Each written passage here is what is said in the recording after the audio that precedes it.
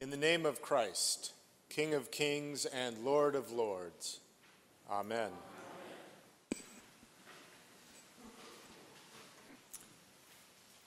Today we celebrate the feast of Christ the King, the last Sunday of the church's liturgical year. A few years ago we had a typo that said the feast of Chris the King. It's good to be the king.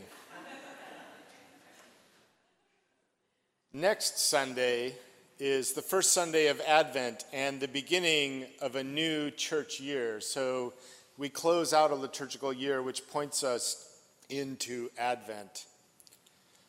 The Feast of Christ the King is actually a relatively recent addition to the church year. It was proclaimed by the Roman Catholic Pope Pius XI in 1925. 1925, that's pretty recent in terms of church history.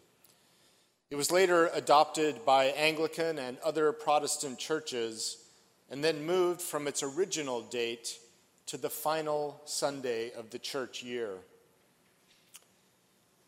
Pope Pius started the feast following World War I in response to growing secularism and nationalism.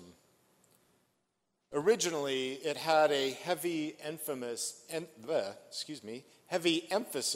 on judgment.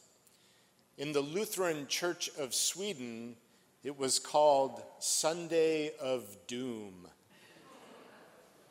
which definitely should have been an Ingmar Bergman film. In declaring the feast, Pius wrote, "The feast of Christ the King will call to earthly rulers' minds the thought of the last judgment, wherein Christ, who has been cast out of public life, despised, neglected, and ignored, will most severely avenge these insults. For his kingly dignity demands that the state should take account of the commandments of God and of Christian principles, both in making laws and in administering justice." It's pretty heavy. Now, Pius was not entirely pious in his intent. He founded the feast at a time when the Vatican was in conflict with the Italian government over the sovereignty of the Holy See and Vatican City. So he was trying to assert something here.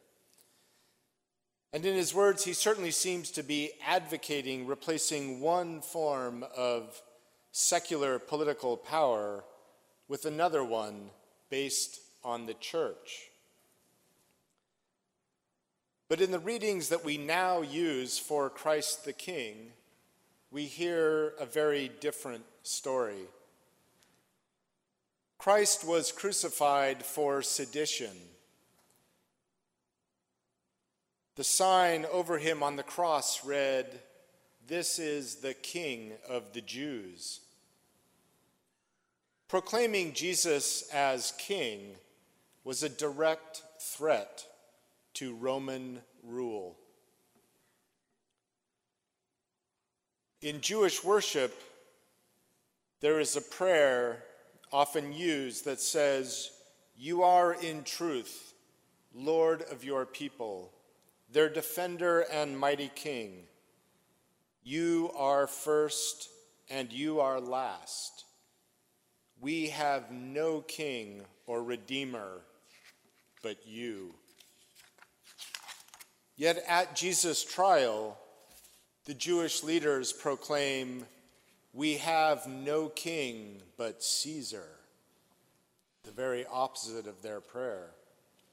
Now, they say this mostly to try and preserve their own marginal power, but it is the Jewish leaders' acquiescence to Roman authority that seals Jesus' fate. And this is the origin of the sinful and costly anti-Semitism that has plagued Christian history and the world.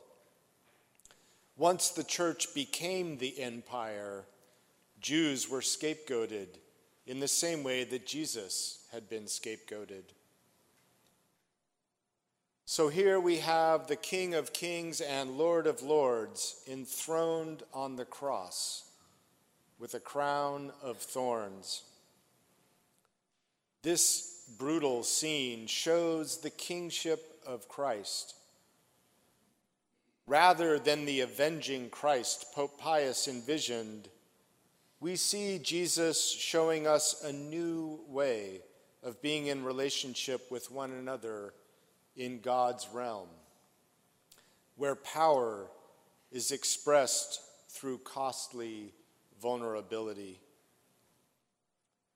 One writer noted that as rulers go, Jesus' approval rating on Good Friday was abysmal. Indeed, only one thief acknowledges his innocence. And yet, it is the true power of God on display. As another writer said, on the cross, Jesus is the fullest human expression of God's vulnerability, the one who embraces our humanity in all of its limitation and humiliation. At his coronation, Jesus' rule is seen in forgiveness and unwavering self-giving love, even to those who have not been loyal to him. The ruler of the kingdom of God does not help himself, but helps those who need his help. Evil is repaid with good. Are we seeing how God expresses leadership here in this passage? Do we ourselves model that?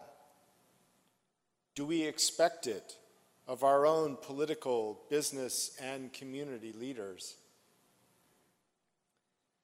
As Americans, it can be hard for us to really grasp the notion of a king, especially one with absolute power, as opposed to a figurehead. Perhaps saying Christ is our true president gives a sense of the competing authority. But Jesus said, "My kingdom is not of this world," and we live in a democracy, not a monarchy. So the only election we really have here is if we will elect to follow the way of the world or the way of Jesus. Pope Pius said that Christ is the King of our hearts. Christ is the King of our hearts by reason of his charity, which exceeds all understanding. So on this Sunday, let us ask ourselves, who is the King of my heart? Have I been more captive to the powers of this world than loyal to the way of Jesus? In the context of our gospel reading, the feast of Christ the King comes down to one question. Which of the criminals are you? I really think that is the fundamental choice presented in this passage. Put yourself in the criminals' places on either side of Jesus. One criminal joins the leaders and soldiers in mocking Jesus, but then also asks to be saved. Are you not the Messiah? Save yourself and us. This is the way of the world, the way of earthly kings. Jesus is only so good as he can do something for us when we need him. Otherwise, we are the king of our lives. We only ask God for help when we need it. We blame God when bad things happen. But the good that happens is due to our own merit, because we earned it and deserve it. The other criminal sees that the innocent Jesus is dying in order to save us from the sentence of condemnation. He sees that Jesus is most powerful when he is most vulnerable and self-giving. This criminal, in turn, matches Jesus' vulnerability with his own. He confesses and asks for mercy. So there is the choice. Which one of the criminals are you? Which one am I? Truth be told, I fluctuate between them, hopefully spending more and more time resembling the criminal who repented, and less like the one who turned to Jesus only out of self-interest. Yet Christ is remarkably patient with us in this process. Christ's property is always to show mercy, just as he showed mercy to those who crucified him, and I believe ultimately to the criminal who derided him. As we experience Christ's mercy in our own lives, may it remind us to show that same mercy to others. Our pledge of allegiance to our King is a pledge to live a cross-shaped life, a pledge to walk in the way of love, a pledge to be vulnerable and not hide our own weaknesses. Our pledge of allegiance to our King is a prayer to the one who, in great humility, conquered death by death. Jesus died for us so that we might live for others. Jesus, remember me when you come into your kingdom.